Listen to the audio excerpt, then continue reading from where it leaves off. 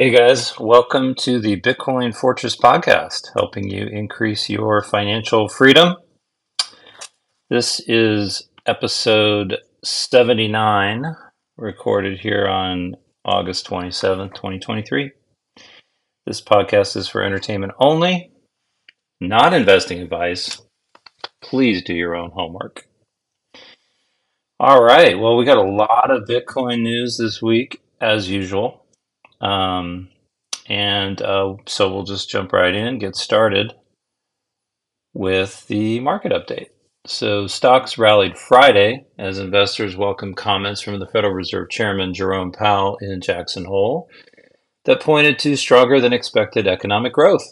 Traders cheered Powell's confidence in continued U.S. economic growth as he cited, quote, especially robust consumer spending and early signs of recovery in the housing market, while reiterating the Fed's commitment to pull inflation back to its 2% goal.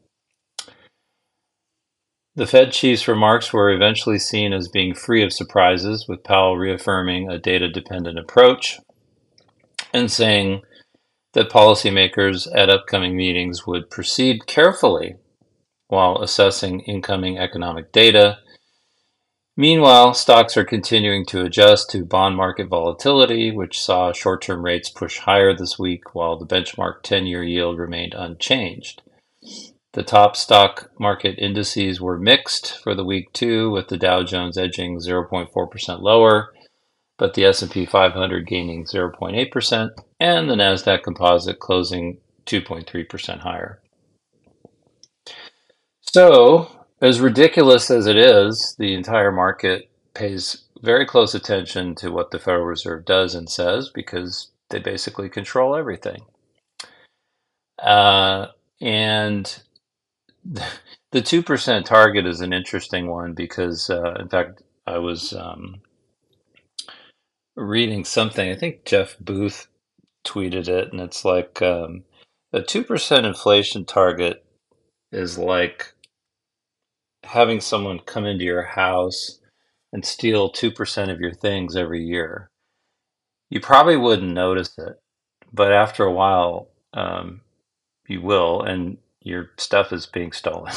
And that's essentially what a 2% inflation target is. So inflation is theft, and it's certainly not what's being reported isn't even close to what the real rate of inflation is, particularly for folks that a large portion of their income is paid for gas, food, and other necessities. Those inflation rates tend to be much higher, although they strip those out of the CPI because they say they're volatile, which again is just more gamesmanship. So looking ahead to next week, the week ahead will include a major focus on economic releases with the Fed's favorite inflation gauge and the August jobs report both due to arrive.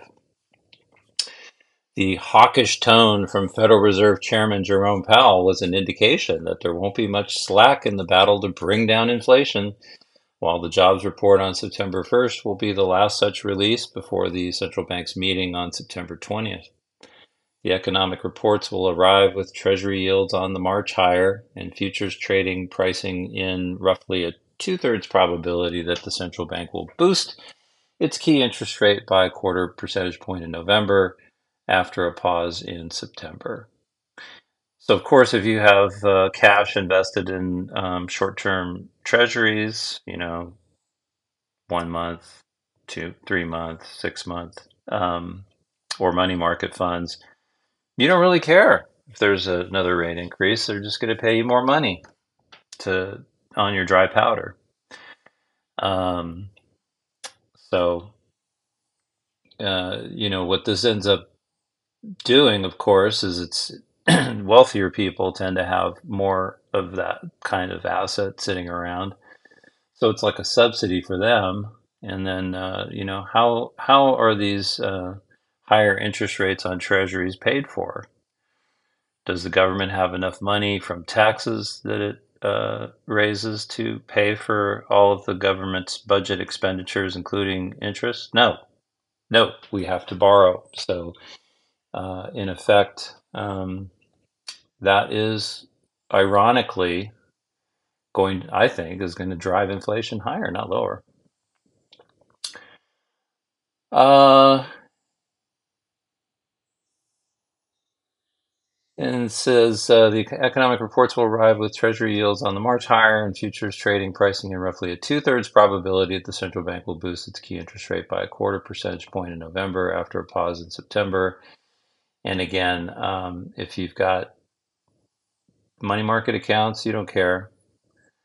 But that's going to hurt probably stocks and maybe even some of the growth stocks. And if it keeps a lid on the Bitcoin price, keep on stacking, you know. Meanwhile, the earnings calendar includes key reports from Salesforce, Broadcom, and Lululemon. Other items to watch include potential new regulations from the FDIC and mid-sized lending, and the release by the Biden administration of the first 10 prescription drugs selected for Medicare price negotiations. All right, jumping into the Bitcoin news. First one here is a week in review. Just some highlights of some key articles. We may dive into some of these other ones in a little bit more detail. First one here, BRICS leaders declare importance of using local currencies in international trade. The BRICS leaders stress the importance of encouraging the use of local currencies in international trade and financial transactions. That's a direct quote. In their declaration released at the conclusion of their 15th annual summit. In addition, the BRICS nations have tasked the finance ministers and central bank governors to, quote, consider the use of local currencies, payment instruments, and platforms. No announcement of a BRICS currency, as some people suggested or speculated. Um, but they did add a few more countries to the BRICS, including Saudi Arabia, which was kind of big news. So they're growing their membership. Next one here to shitcoin, don't really care. XRP value plunges 39% post SEC verdict. XRP Army remains optimistic amid market turbulence. It's been 40 days since the U.S. court issued a partial verdict in the SEC's case against Ripple. In that time frame, the digital currency XRP's value has slumped by a significant 39.43%. So don't shitcoin, just buy Bitcoin. Stay humble, stack sats. UK researchers claim new tech supercharges Bitcoin mining with 260% faster hash detection, slashes energy use. I think we talked about this last week, so this might be a little bit redundant. Quantum Bitcoin Technologies, a research firm hailing from the UK, purports to have spearheaded a revolutionary leap in Bitcoin mining tech. They've unveiled certain methods that reportedly enhance the chances of pinpointing a winning hash. One such strategy, dubbed Method B, asserts it elevates the likelihood by a remarkable 260% compared to traditional mining searches, simultaneously slashing energy use by 4.3%. So they're using AI to enhance Bitcoin mining to reduce energy consumption and increase probability of finding blocks. So here's some hopium. Analysis suggests Bitcoin's 2024 halving could propel price to $400,000. The highly anticipated 2024 Bitcoin halving could spark a meteoric price rise, potentially driving its value to a staggering $400,000, suggests an analysis by Blockware Solutions. The forecasted supply trim in 2024 might ignite an explosive demand for Bitcoin. The report highlights how a dynamic duo, a dip in sell-off pressures, and a burgeoning buying spree might set the stage for Bitcoin's most monumental cycle price surge ever. Interestingly enough, if you look at the interest rate assumptions for the short-term rates for the Fed, and of course these change all the time, but they're expecting that probably in the first or second quarter of 2024, the Fed's going to have to start cutting rates, most likely because the economy is in a recession, or interest or inflation gets under control as they measure it, or whatever. But So a Fed rate cutting cycle, or a return to easy money, let's say, would almost exactly coincide with the halving, which could potentially add to the upside. Next article, this is from Bitcoin.com. Sorry, the last one was from Bitcoin.com as well. Both of these were posted or updated today. This one is Russian Foreign Minister Sergei Lavrov. BRICS is focused on reducing dependence on U.S.-controlled system. Russian Foreign Minister Sergei Lavrov stated one of the objectives of the BRICS bloc was to achieve independence from the Western-controlled economic and payment system in its internal trade settlements and transactions. At the BRICS summit recently held in Johannesburg, Lavrov explained that this would be one way of escaping the hegemony of the U.S. as the issuer of the dollar. Quoted by the state-owned Russian news outlet TASS, Lavrov stated, and this is a quote, "All attention is now focused on finding ways to ensure our mutual trade, mutual economic projects, and investments in such a way so as not to depend on the system controlled by the United States and its Western allies." Furthermore, Lavrov denied the idea that the bloc was studying the creation of a common currency, stressing that, quote, "no one was, quote, talking about a single currency now."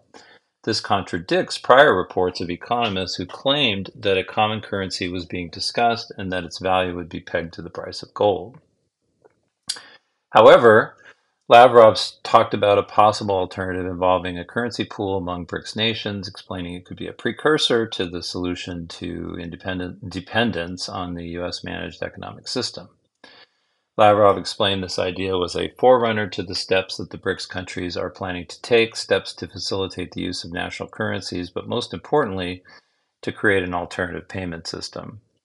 While he confessed that the final form of this evolving solution was unknown to him, he stated that the bloc should be preparing to advance it further, calling for the creation of a working group to present recommendations to the heads of state that would be discussed at the next BRICS summit to be held in Kazan next year. Lavrov's concerns made it to the BRICS Summit Johannesburg II declaration, where the bloc declared the importance of encouraging the use of local currencies in international trade and financial transactions. Moving on, this is some policy news. Not sure it really relates to Bitcoin that much, but it's always good to see what the US government's cooking up. So this is from CoinDesk. This was updated on August 25th. Articles entitled Sweeping US Tax Proposal Met with Boos from Crypto World.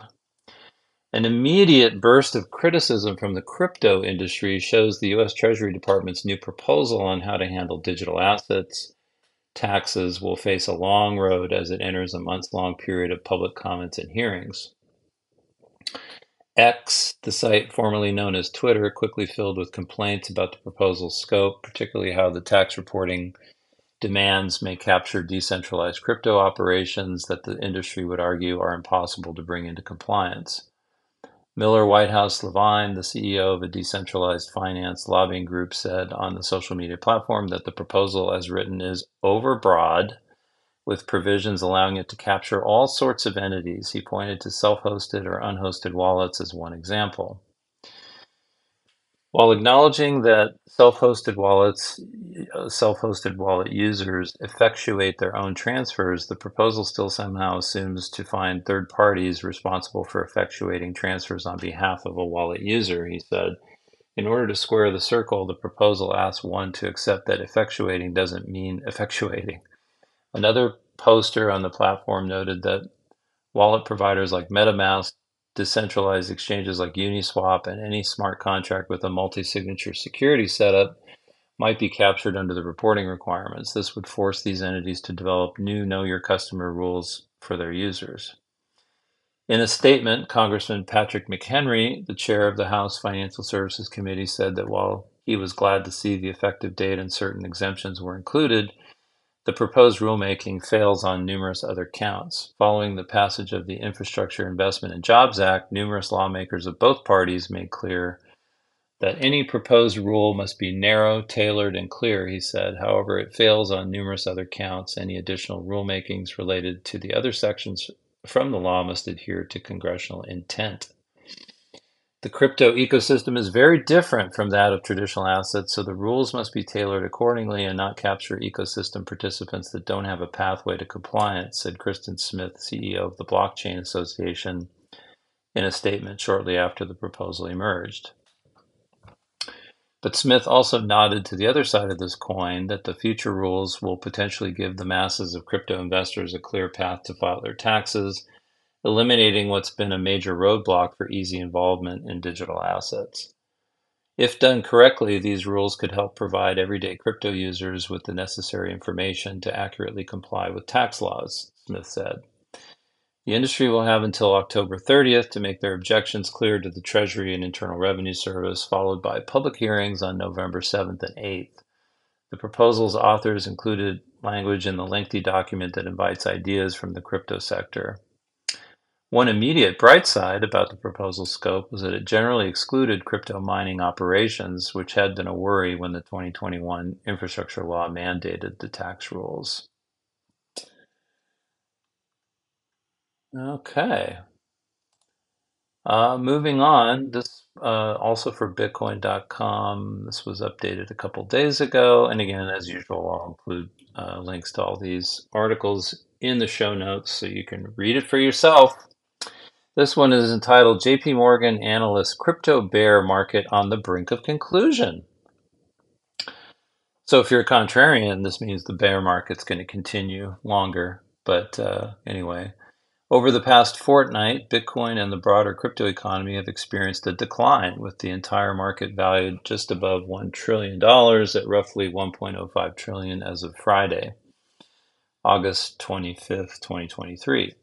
Regardless of the recent crypto slump and the recorded $1 billion in liquidations on August 17th, JP Morgan analysts, directed by senior analyst Nikolaos Panagirtsoglu, posit that this decline might have reached its end. The JP Morgan experts assert that extensive positions in CME's Bitcoin derivatives markets convey a narrative indicating that the recent unwinding has ceased. As a result, we see limited downside for crypto markets over the near term, stated Panagirtsoglu in a Thursday investors note. Furthermore, JP Morgan's market strategist examined the recent SpaceX Bitcoin write-off and noted that these reports caught up investors with an overhang of long positions. In addition to this, the investors note touched on the potential BlackRock spot Bitcoin exchange traded fund and several other registrants planning to launch similar offerings. The analyst also mentioned that the recent partial ruling resulting from the U.S. Securities and Exchange Commission lawsuit against Ripple briefly bolstered markets. However, subsequent SEC appeals have suppressed prices. And we talked about that earlier. The fading of the above previously positive news has induced a wave of long position liquidations in recent weeks that are still reverberating, disclosed the JP Morgan market strategist. Nonetheless, the unwinding of long positions appears to be at its end phase rather than its beginning, concluding Panagirtsoglu and his colleagues. So if you don't trade Bitcoin, if you just buy and hold, then you don't need to worry about any of this stuff. All these liquidations are caused by options traders basically going long or going short, and then when the price plummets or goes up rapidly, they get squeezed out. Next, we have an interesting one from Bitcoin Magazine. This was posted on August 24th. This is entitled Shareholder Campaign Fights to Reclaim Customer Bitcoin in Grayscale Lawsuit. A group of shareholders in the Grayscale Bitcoin Trust have banded together in the first of its kind activist campaign organized through X, formerly Twitter. Their goal, bringing legal action against Grayscale in an attempt to force them to allow redemptions for customer cryptocurrency held within the trust it operates and to repay, quote, exorbitant management fees. Though initially a grassroots campaign, one of the largest GBTC and Grayscale Ethereum Trust shareholders, Alameda Research, Sam Bankman-Fried, has filed a lawsuit against Grayscale with numerous funds joining as plaintiffs: Fir Tree Partners, Saba Capital, Owl Creek Asset Management, UTXO Management, and Aristides Capital. The complaint was filed in Delaware's Chancery Court with the assertion that Grayscale has breached its contractual and fiduciary duties to Alameda and other trust investors. The specific cause for complaint accuses Grayscale of charging excessive fees in addition to its refusal to allow for the redemption of Bitcoin and Ether. According to the court documents, Grayscale has charged over $1.3 billion in fees in the last 2 years alone. The plaintiffs are seeking to claw back those funds as well as renegotiate the fee structure of both GBTC and ETHE to, quote, competitive rates. The participants in the Grayscale lawsuit created a website in order to gather additional shareholders to join their fight due to the trust documents, which state that if shareholders only have the right to bring a case like this one against the trust if unaffiliated parties collectively holding at least 10% of outstanding shares join together as co-plaintiffs. The Grayscale litigation website has additional details for those wishing to sign up to participate in the legal battle or those wanting to find out more about the campaign. The initial deadline for joining the litigation is September 1st, with the last day by which Alameda is to respond to Grayscale's motion to dismiss scheduled for September 15th. The above is an overview of the case, but there are multiple related entities and nearly as many active lawsuits against the web of companies that operate and facilitate the trust, as well as one current case against the Securities and Exchange Commission brought by Grayscale. That they're basically that one they're trying to get the SEC to grant their status as a physical ETF, so they would no longer be an exchange traded fund. They would become an ETF, and that would allow them to mark the price of their Bitcoin equal to the net asset value, and uh, essentially become the first Bitcoin ETF, physical ETF. Although I don't know what would happen to their management fee. To fully understand the complexities, it's helpful to step back and examine the structure and formation of GBTC as well as the events leading up to the lawsuits. So this goes into a little bit more detail on how it's set up. So Grayscale runs multiple cryptocurrency trusts, with the most well-known examples being GBTC and ETHE. These trusts operate similarly to each other, with Grayscale as the sponsor that manages the trust, including management fees and how they themselves can be replaced with a different sponsor. Shares of the respective trusts are issued by an authorized participant. In this case, an authorized participant of these trusts was for many years Genesis, an affiliate of Grayscale. Both companies are subsidiaries of the same parent company, Digital Currency Group. In order for shares to be issued, interested parties had to deposit Bitcoin or Ether with Genesis, which then placed the assets into the trust and created shares that were locked up for a period of 6 months. After the 6-month period, the shares were considered seasoned and were able to be transferred to another party or sold in the secondary market. These are currently one-directional trusts, meaning that the Bitcoin or Ether only goes into the trust and cannot currently be redeemed by surrendering shares. While Grayscale has claimed that they are not legally allowed to redeem shares, the legal complaint says that the firm has contradicted this by admitting that Regulation M under federal securities law does in fact provide approval for allowing redemption so long as there is no ongoing share creation. As the market grew, GBTC's holdings peaked at roughly 650,000 Bitcoin, the largest known single holdings of Bitcoin in the world. The market value of that Bitcoin is worth over $17 billion at the time of writing. Regardless of whether the shares are trading at a premium or at a discount, Grayscale receives 2% of the total Bitcoin holdings on an annual basis as management fees. This equates to roughly 13,000 Bitcoin, or nearly $350 million in revenue from fees per year, making Grayscale extremely lucrative. These fees do not factor in the company's other cryptocurrency trusts. Currently, there are approximately 624,366 Bitcoin remaining in the trust. In the past, the price of GBTC loosely followed the Bitcoin price, but due to the 6-month lockup period, the share price became uncorrelated to the underlying Bitcoin sitting within the trust.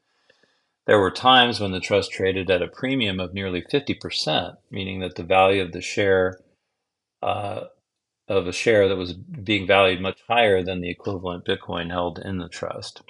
This was positive for shareholders who could sell their shares at a price higher than the value of the underlying asset. However, in February 2021, shares no longer traded at a premium and instead traded at a discount below the net asset value. At their lowest point, shares were trading at nearly a 50% discount and continue to trade at a discount to this day, costing shareholders billions of dollars in lost share price value. Bitcoin is not often traded in traditional brokerage accounts, so investors who primarily trade through institutional exchanges such as Charles Schwab or TD Ameritrade would not be able to use their investment portfolio to purchase Bitcoin. This includes those with 401k or individual retirement accounts. Since there's not currently a spot Bitcoin ETF for investors to get exposure to Bitcoin, and especially during the times when GBTC was trading at a premium, buying shares in Grayscale's trust was touted as a wise investment. If they wanted to invest directly in Bitcoin, the only alternative option for investors with retirement accounts would be to liquidate their accounts, pay an early withdrawal penalty before being able to buy Bitcoin on an exchange with the no longer tax-advantaged funds. From its inception, Grayscale has always stated its intention to convert the trust into an ETF and is in active litigation against the SEC about this matter. An ETF product in the US has to get approval from the SEC, whereas the company's current trust structure does not require the same level of regulatory approval. Grayscale created this trust to allow people to buy Bitcoin who otherwise wouldn't be able to, and it was considered a very innovative model at the time of its formation in 2013. Grayscale was able to charge a relatively high annual fee of 2% for GBTC because this trust was a unique investment vehicle. Investors who were unable to gain Bitcoin exposure in other ways were willing to pay this fee, especially if their shares could be traded at a premium to NAV. In recent years, these fees have become higher than competitive rates, as the lawsuit details. A relevant part of the story is that Grayscale's original and authorized participant Genesis was lending millions of dollars to hedge funds like Three Arrows Capital, allegedly on the condition that they park the money in the Grayscale Trust. In June 2023, after GBTC started trading at a discount, Three Arrows Capital blew up, sparking a wave of contagion events that bankrupted multiple cryptocurrency companies such as Babel Finance, Voyager, BlockFi, and FTX. When Genesis filed for Chapter 11 bankruptcy in January 2023, it owed creditors over $3.5 billion. And there's a graphic in here that demonstrates the convoluted chain of leverage among various cryptocurrency hedge funds, which allowed them to capitalize on the GBTC premium trade, thus creating an outsized Genesis lending book and ultimately leading to the crypto contagion in 2022. In addition to Alameda, there's a group of GBTC shareholders organizing in order to take action against Grayscale with the hopes of clawing back hundreds of millions in fees, renegotiating the fee structure moving forward, and being granted the ability to redeem the customer Bitcoin held in the trust. This lawsuit is a derivative action, meaning that it affects all shareholders and not just the shareholder filing the lawsuit. To even be able to file a derivative action against the trust, multiple unaffiliated shareholders who jointly own at least 10% of shares outstanding need to join together as co-plaintiffs to bring the lawsuit according to trust documents and Grayscale's related arguments. The shareholders accuse Grayscale of mismanagement and conflicts of interest. The conflicts of interest relate to all critical parties associated with the trust being subsidiaries of DCG, Grayscale as the sponsor, Genesis as the authorized participant, and CoinDesk as the index provider for the Bitcoin price. Other firms have offered to take over operation of the trust at a lower management fee that is more in line with industry standards, including Valkyrie Investments, who published a letter offering to manage the trust for an annual fee of 0.75%.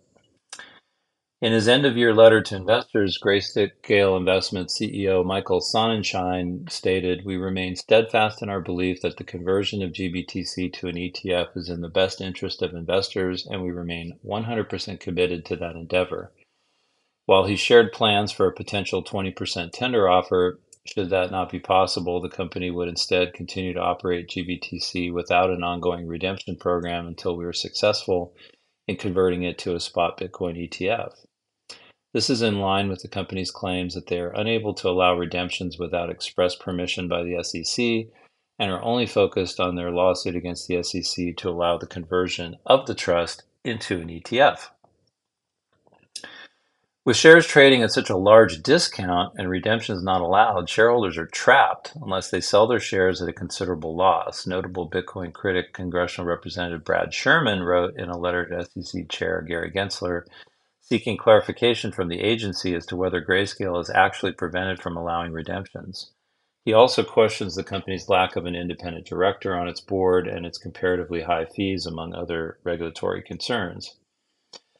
The Alameda bankruptcy estate is leading a derivative action against Grayscale, claiming the sponsor has collected $1.3 billion in management fees in violation of its trust agreement. In a motion filed in the Delaware Chancery Court, Alameda said it has assembled over 45 parties, including dozens of individuals, numerous funds, and family offices who indicated they were willing to participate as additional plaintiffs.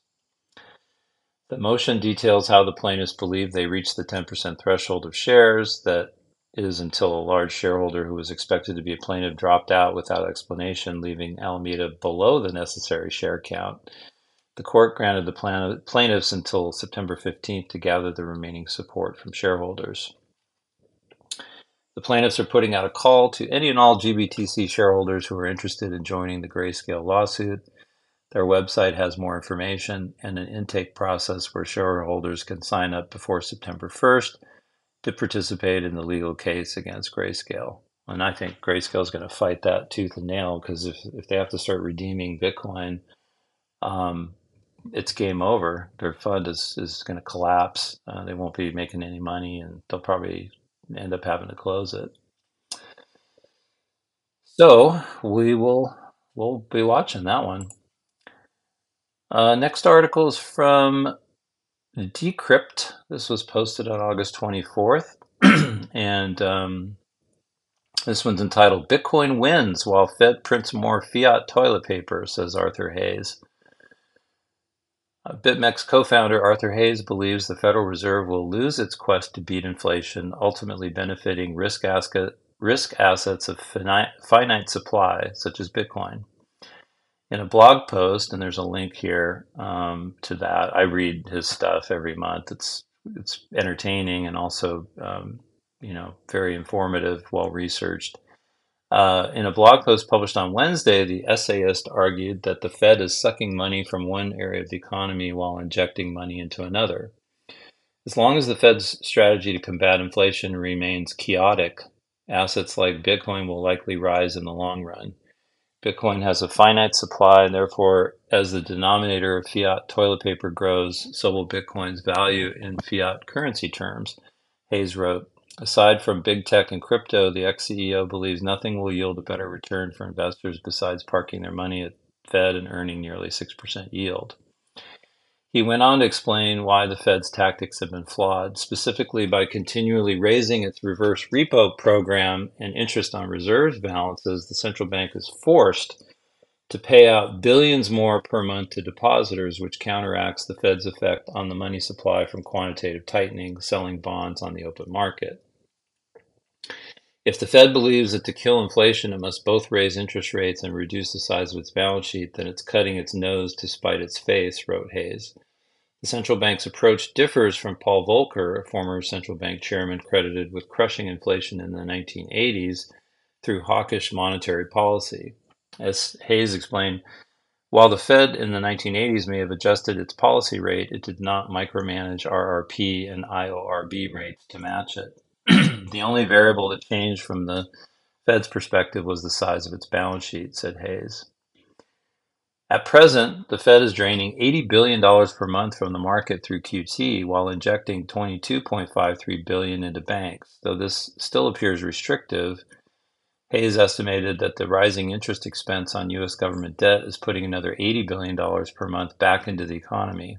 I estimate that $23 billion in liquidity is net injected every month, he said. Eventually, Hayes said he expects the Fed to reverse course on QT as the U.S. Treasury becomes replete with alternative buyers of its debt and grows desperate to avoid a cataclysmic default.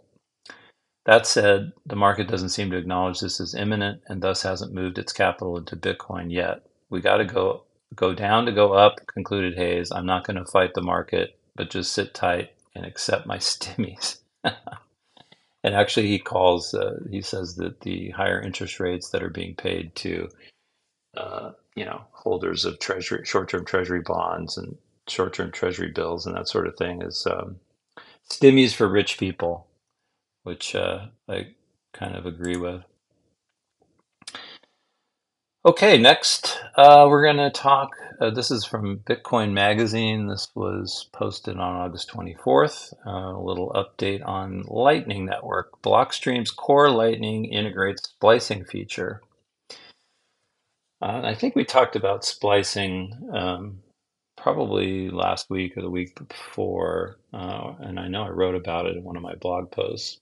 But Blockstream has introduced the splicing feature in its core Lightning implementation, enabling liquidity changes to Lightning channels, according to a press release sent to Bitcoin Magazine. This comes on the heels of ACINQ's implementation of splicing last month, where users of Eclair experienced a 60% decrease in Lightning transaction fees. Splicing is expected to tackle a persistent challenge within the Lightning Network: liquidity constraints. These constraints have long been cited as a barrier to widespread adoption, impeding the seamless flow of transactions. With splicing, Blockstream aims to alleviate these liquidity challenges, ultimately leading to more affordable and reliable transactions for Lightning users. Lisa Nygut, developer of Blockstream, emphasized the significance of this feature, stating, "One of the biggest pain points for Lightning users is unreliable transaction throughput. Channel liquidity constraints are a big part of the equation there. Splicing is an incredible new tool for alleviating liquidity constraints, which should result in making transactions significantly cheaper and more reliable for users." Splicing also has a notable impact on the concept of unified wallets. Traditionally, users have had to manage separate Bitcoin and Lightning balances, creating unnecessary complexity. With the introduction of splicing, these balances can be merged seamlessly, rendering the distinction between Bitcoin and Lightning balances largely inconsequential for everyday users. Dusty Demon, lead splicing contributor, highlighted the user-centric approach behind this feature. The goal is to make wallets just work instead of users having to bear the brunt of managing different account balances for different protocols. In the future, everyday users won't need to understand the difference between Lightning and Bitcoin. These protocols will simply be spliced together on the back end. Dusty Demon developed splicing collaborating closely with Blockstream's Lisa Nygut and Rusty Russell, as well as ACINQ's CTO Bastian Tenturer. Demon's work on this feature has been funded through private grants, including a recent contribution from OpenSats, a Bitcoin nonprofit organization partially backed by Jack Dorsey. As Blockstream's core Lightning implementation introduces splicing, the Lightning Network stands at the threshold of a new era of enhanced efficiency, reduced fees, and simplified user experiences. With this upgrade, the gap between Lightning and Bitcoin protocols is poised to narrow, driving the Bitcoin ecosystem closer to its vision of seamless, user-friendly transactions. The only thing this article doesn't talk about is that one of the benefits of splicing from the perspective of someone who has a channel open is, in order to increase or decrease the liquidity in the channel would have to be closed and then reopened. And, that's costly and a hassle because you have to, pay fees to close out the transaction on chain and then pay fees again to open up another channel, which is another transaction. So the topping up or reducing can all happen, in one transaction, basically. using splicing. So that's the big deal from the Lightning node providers' perspective. Next up, we'll talk a little bit about privacy. This was discussed a little bit on this week's Rabbit Hole Recap podcast, and they had some interesting takes on it. And it, of course, relates to the Ethereum network, which we don't really care about, but I think the privacy and censorship implications are important to pay attention to. So this article is from CNBC. This was posted on August 23rd. Tornado Cash founders charged with laundering more than $1 billion, including millions for North Korea. Two founders of Tornado Cash, the widely known Russian cryptocurrency mixer, have been charged with laundering more than $1 billion in criminal proceeds. In a newly unsealed indictment, Roman Storm and Roman Semenov have both been accused of sanctions violations and laundering money through Tornado Cash, including hundreds of millions of dollars for the Lazarus Group, a sanctioned North Korean state-backed hacking group. Charges in the indictment include conspiring to commit money laundering, conspiracy to commit sanctions violations, and conspiracy to operate an unlicensed money transmitting business. Storm was arrested Wednesday in Washington state, according to a statement from the Justice Department, but Semenov, a Russian national, remains at large. We're treating this like any other fugitive now, James Smith, assistant director in charge of the FBI's New York field office, told CNBC.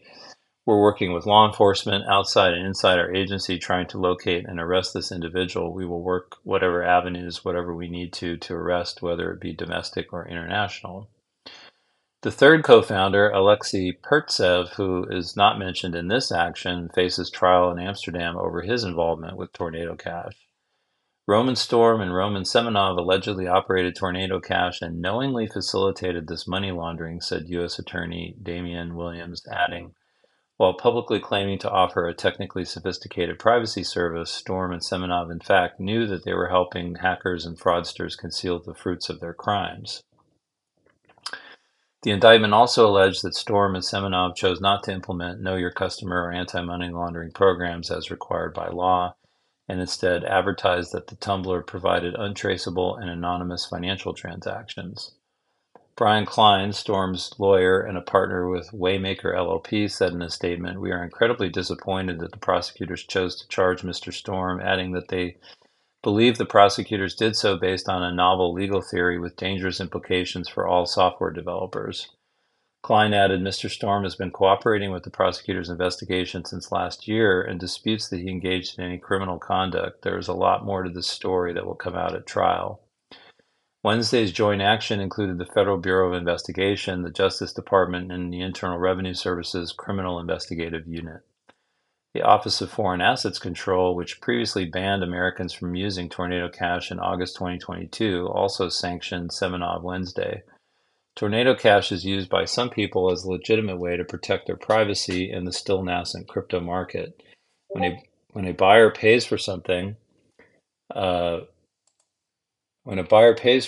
using a crypto wallet, the recipient of the transfer has access to the purchaser's public crypto wallet, showing account details and history. Using a crypto mixing service like Tornado Cash masks those details by anonymizing the funds and concealing the identity of the buyer. But the service was also used in a number of high-profile crypto heists in 2022, including the $615 million theft of tokens from Ronin, a network supporting the non-fungible token game Axie Infinity, and a $100 million attack on U.S. startup Harmony. Both were linked by security researchers with Lazarus Group. Blockchain analytics firm Elliptic found at least $1.5 billion in proceeds from crimes such as ransomware, hacks, and fraud have been laundered through Tornado Cash, and that the entirety of the $100 million stolen from the Harmony Bridge in June was laundered through the service. The U.S. Treasury previously quoted a much higher figure for Tornado Cash and said it had been used to launder more than $7 billion worth of virtual currency since it launched in 2019. That figure refers to the total value of crypto assets that have been sent through Tornado Cash. Some blockchain analytics tools have managed to demix crypto sent through Tornado to identify the source of the funds. Elliptic says it was able to trace crypto stolen from Harmony to several new Ether wallets, for example. In blacklisting Tornado Cash on Thursday, the Treasury Department said it was going after criminals who used the service to launder more than $7 billion worth of virtual currency since it launched in 2019. And I guess the upshot of this is that the government is going after privacy. And so, this is the excuse is always, well, we want to stop terrorists or we want to stop drug dealers or whatever. But the reality is to be able to have tools to be able to have some privacy for law-abiding citizens is important, and it shouldn't be taken away under the ruse that this is to, um, shut down bad guys. And then finally, we'll wrap up with this article from Decrypt. This was posted on August 25th. Tor network is now using Bitcoin-like security to guard against attacks. Since mid-2022, the privacy-preserving Tor network has been plagued by denial of service attacks, making the network sluggish and at times downright impossible to use. In its latest software release, Tor is aiming to defend against these attacks with proof of work, the same cryptographic mechanism that underpins and secures Bitcoin. Using proof of work in some manner to prevent attacks has been an idea in the Tor community for many years. Now it's finally in place. The goal of this rollout is to require attackers to use more computational resources to execute their attacks. Tor is a network that privatizes the IP addresses of people who use it. It's also used by Bitcoin and other cryptocurrency advocates to improve their privacy, hiding the IP address of Bitcoin nodes or where transactions are coming from, for instance.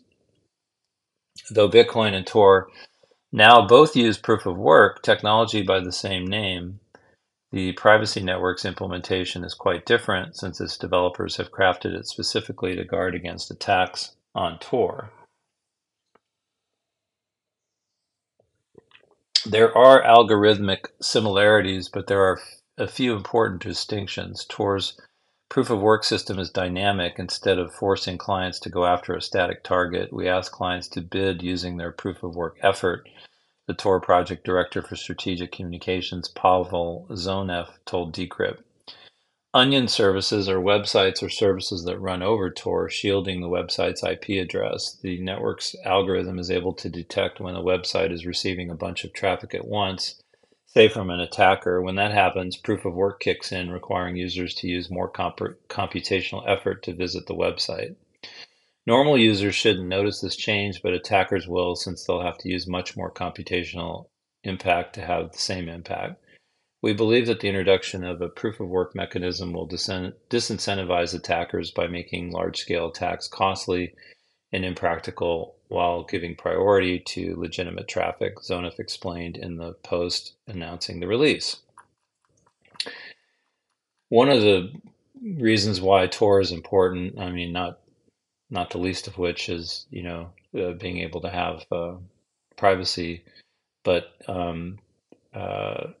I actually did some transactions on BISC, which is a peer-to-peer Bitcoin service where you can buy Bitcoin. Basically, you can use Zelle or any number of different payment methods peer-to-peer, but it runs on top of Tor network, and it's a nice option if we ever have a situation where we can't use traditional exchanges or banks. And of course, anything that you acquire peer to peer is KYC free. So Tor is a very important privacy tool, and even though it is a bit centralized, because there's an administrative group or whatever that runs it, it's still a useful tool, and good to see them uh, leveraging Bitcoin concepts. And then finally, wanted to mention this week's Substack post. I'll include a link to this also in the show notes. It is entitled "The Closing of the Gold Window in 1971 and Its Economic Impact: What Happened in 1971." So check that out if you will. And that will wrap it up for this week. Thanks for listening to the podcast. If you enjoyed the show, please like and leave a comment. Also, don't forget to subscribe on your favorite podcast app so you don't miss an episode. If you're not listening on Fountain, you should be. You can earn sats just for listening to your favorite podcasts on there. You can follow my Substack at bitcoinfortress.substack.com. And as I mentioned last week, I am no longer on X or Twitter. I said goodbye to that. So I'm just on Nostr. And I do include my NPub there in the show notes if you want to follow me there. I'm Bitcoin Fortress on Nostr. So I will talk to you all next week. Bye bye.